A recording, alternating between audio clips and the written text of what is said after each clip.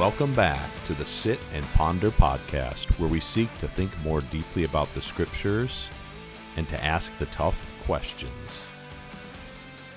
Go ahead, grab your favorite beverage, take a seat, and get ready to dive on in.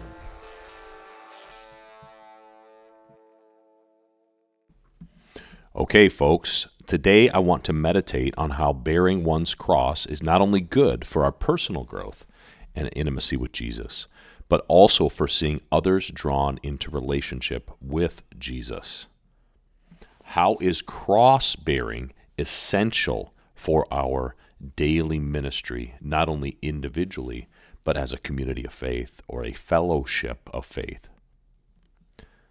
Let's begin by looking at a very important quote by Jesus in John 15.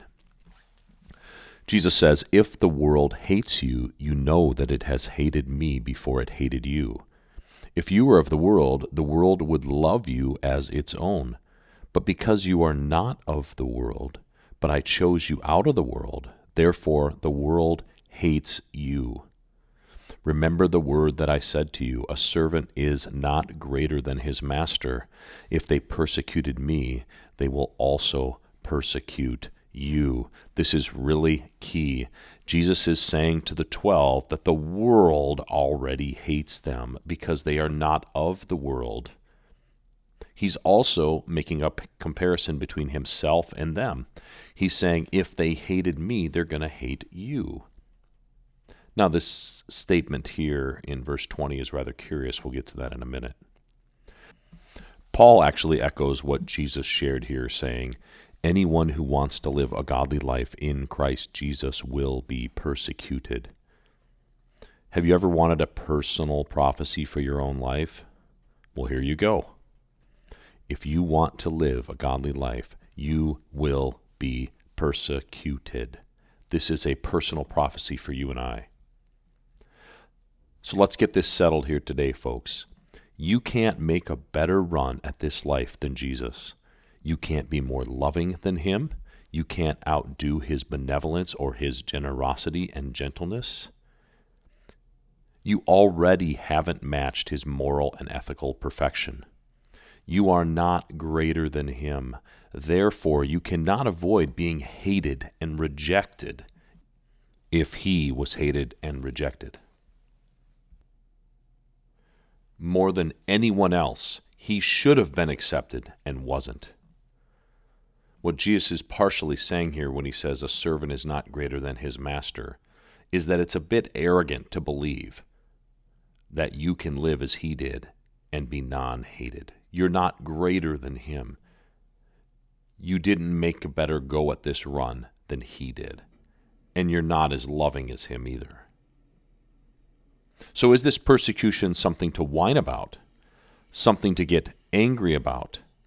Should we seek to demand our governmental rights when faced with persecution? Well, Jesus at least gives us his desired response.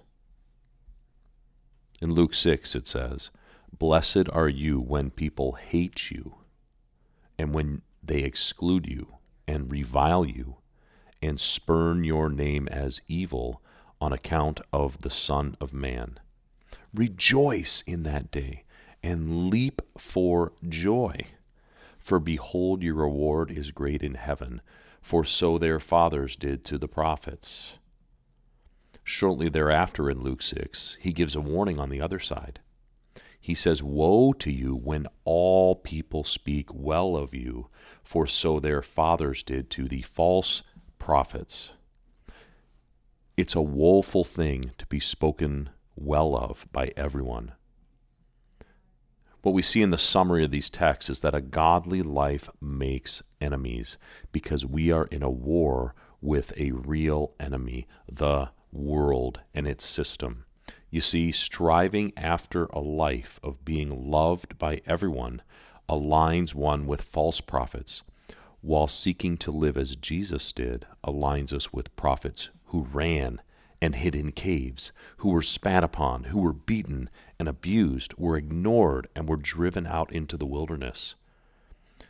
And then, of course, in the case of Jesus, the God prophet, he was crucified. Not only can we not be more successful than Jesus at avoiding persecution, but we cannot top the cross, folks. We cannot top the cross. Only Jesus can go to the cross and die for all of humanity as a perfect act of love, self-sacrifice, and ultimately grace and redemption. Paul was another man who suffered greatly in these ways. We've discussed his suffering already in the previous podcasts. Let's take a look at how he processes the importance of suffering for the spread of the good news about Jesus. So the question we're going to continue to ask here in this podcast episode is, how is suffering not only essential for my growth and my relationship with Jesus personally, as we spoke about in the last podcast, but how is suffering essential for our ministry and for our effect upon the outside world? Let's read 2 Corinthians 4. But we have this treasure in jars of clay to show that the surpassing power belongs to God and not to us.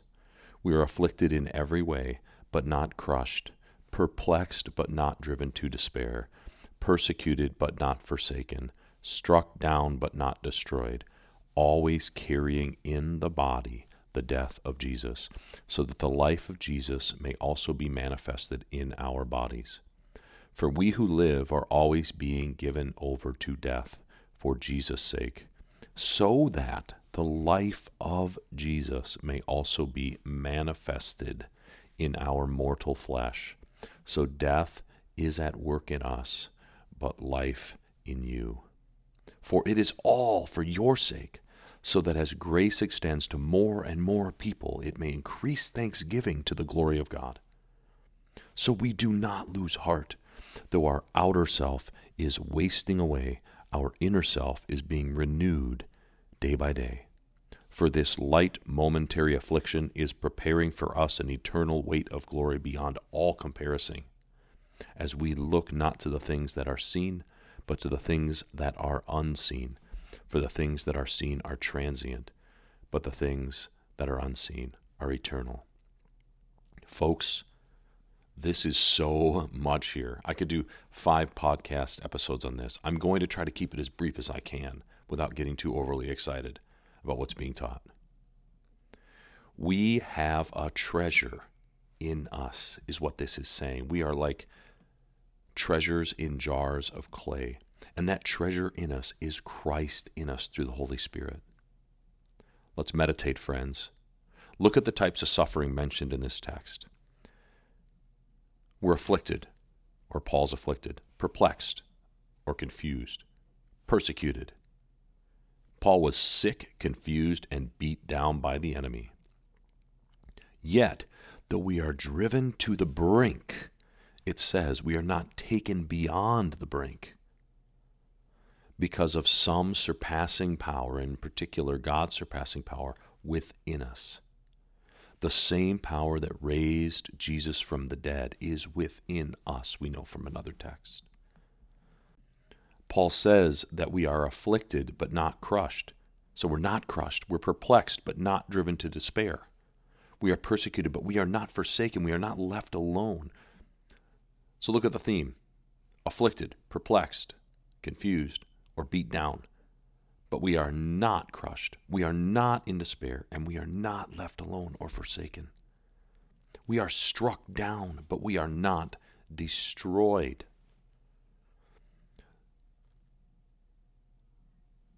So we are driven to the brink, but we are not allowed to be taken across the brink because of this power that's inside of us.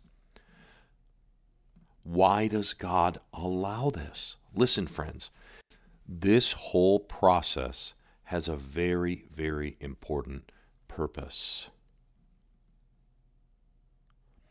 To show that the surpassing power belongs only to God and not to anything about us. Folks, we need to suffer so that people can see the power of God in us, keeping us from passing over the brink to destruction and despair. They need to see that endurance and strength and uncrushability.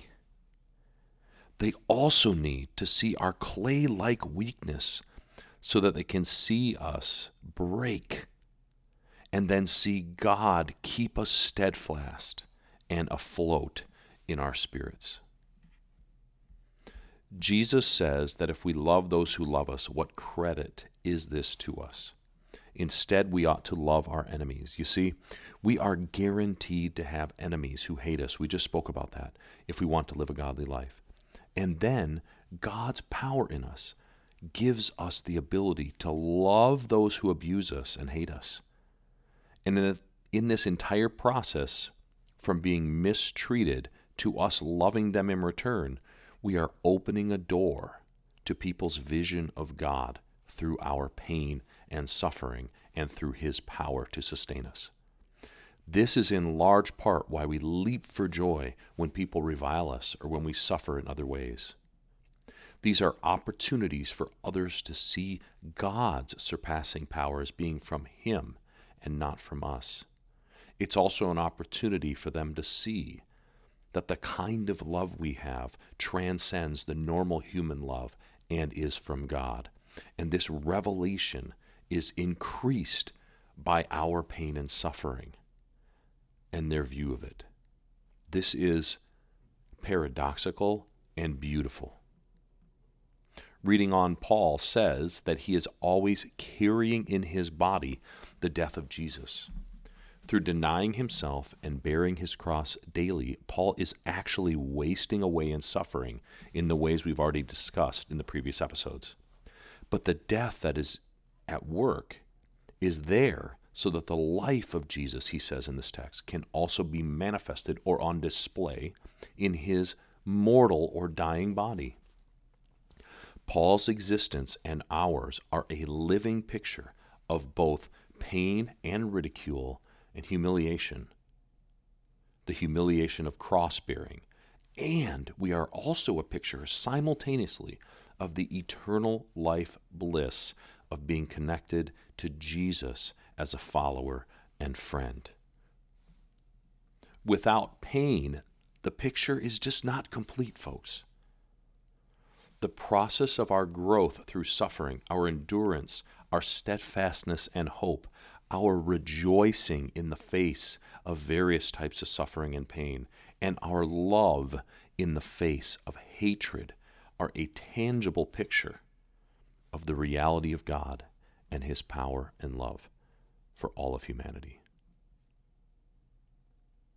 Do you want people to see the Jesus who went to the cross for them as you daily bear your cross right in front of them? Then arm yourself to suffer for the glory of God. Rejoice and don't complain when various trials plague you. Love those who hate you. Stop trying to pridefully orchestrate and control your environment to avoid worthy risks for the cause of God. Now, here is where Paul makes the connection to the effect on others more deeply of our suffering. For we who live are always being given over to death for Jesus' sake, so that the life of Jesus may also be manifested in our mortal flesh. So death is at work in us, now here's the key, but life in you. While death is at work in Paul, life is at work in those Paul ministers to in Corinth. People, this is the paradox of the cross. Jesus' death works in us. Paul tells us that he wants to fellowship in the sufferings of Jesus in a previous text that we discussed. Though only Jesus can die and pay the penalty for sin, we can fellowship in the sufferings of Jesus joyfully and willingly and be used to open a door of vision for others to see God and His resurrection power in us through the Spirit, which shines like a match in a pitch-black room when this entire process is manifested through obedience. Paul goes on, for it is all for your sake, so that as grace extends to more and more people, it may increase thanksgiving to the glory of God. So we do not lose heart. Though our outer self is wasting away, our inner self is renewed day by day. For this light momentary affliction is preparing for us an eternal weight of glory beyond all comparison. As we look not to the things that are seen, but to the things that are unseen. For the things that are seen are transient, but the things that are unseen are eternal. This is so powerful, folks. Your mind should be blown at this point.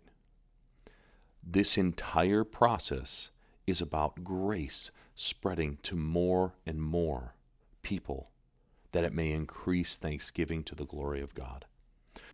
Cross-bearing is a key part of the visibility of God to a lost and dying world. The American church's aversion to worthy risk and suffering is dimming and quenching the visibility of God's surpassing love and power to the people around us. We are way too comfort-oriented. We care way too much about earthly insurance, comfortable temperatures, nice cars, comfortable houses, lavish experiences and vacations and luxuries. I rarely see people leap for joy when hated for being a follower of Jesus. I rarely see people rejoice at even the small challenges of being a human. We want too much in this life of earthly pleasure and comfort. Jesus plus anything in this life still just equals Jesus. He is so much more of a treasure than anything else that adding anything to that treasure is like adding nothing, because he so far exceeds it. Paul describes how the inner power of the Spirit keeps his internal life, in the text we just read, renewed day by day, regardless of the pain he happens to be enduring at the moment. He has such a rich experience of Christ in him, in relationship with him, that he's able to call his extreme sufferings that we've discussed already as light, momentary afflictions. Because when he compares the pain he has today, as extreme as it might be, with the eternal weight of glory that he currently lives in with God at his side, he isn't bothered. In fact, he can rejoice. Paul then closes by summarizing that he is looking at the eternal and not the transient. He gazes upon the unseen beyond the physical reality of what he's experiencing today. In summary, our cross-bearing, which means our pain and unjust treatment and our happenstance bad things, no matter how extreme that suffering is. As a fellowship of devoted followers, as we engage in this process of cross-bearing willingly and with rejoicing, it opens a window for people to see the surpassing power, love, and grace of God. God has designed the church to be a cross-bearing display of his Son's life, repeated over and over and over again for all time and in all places where the gospel goes and where his people are. An ongoing picture of the gospel in the lives of everyday followers who have the one true God that they know personally living inside of them. So some questions, folks, just to meditate on. Are you hoping that you can reach people for Jesus and stay comfortable physically, monetarily, or otherwise? Do you think that there is a way to follow Jesus without real cross-bearing? Have you ever wondered why more people are not seeing Jesus in you and asking you about the power they see in you that they can't explain? Does your life put on display both the cross-bearing reality and the unarguable power of God within you as being from God and not from you? Meditate, folks. That's what this podcast is all about. Think, repent, meditate, muster, ruminate, whatever term you like.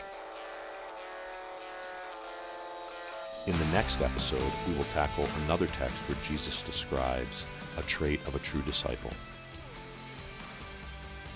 This is your host, Tom Wells, signing off. Hopefully, we will see you all next time.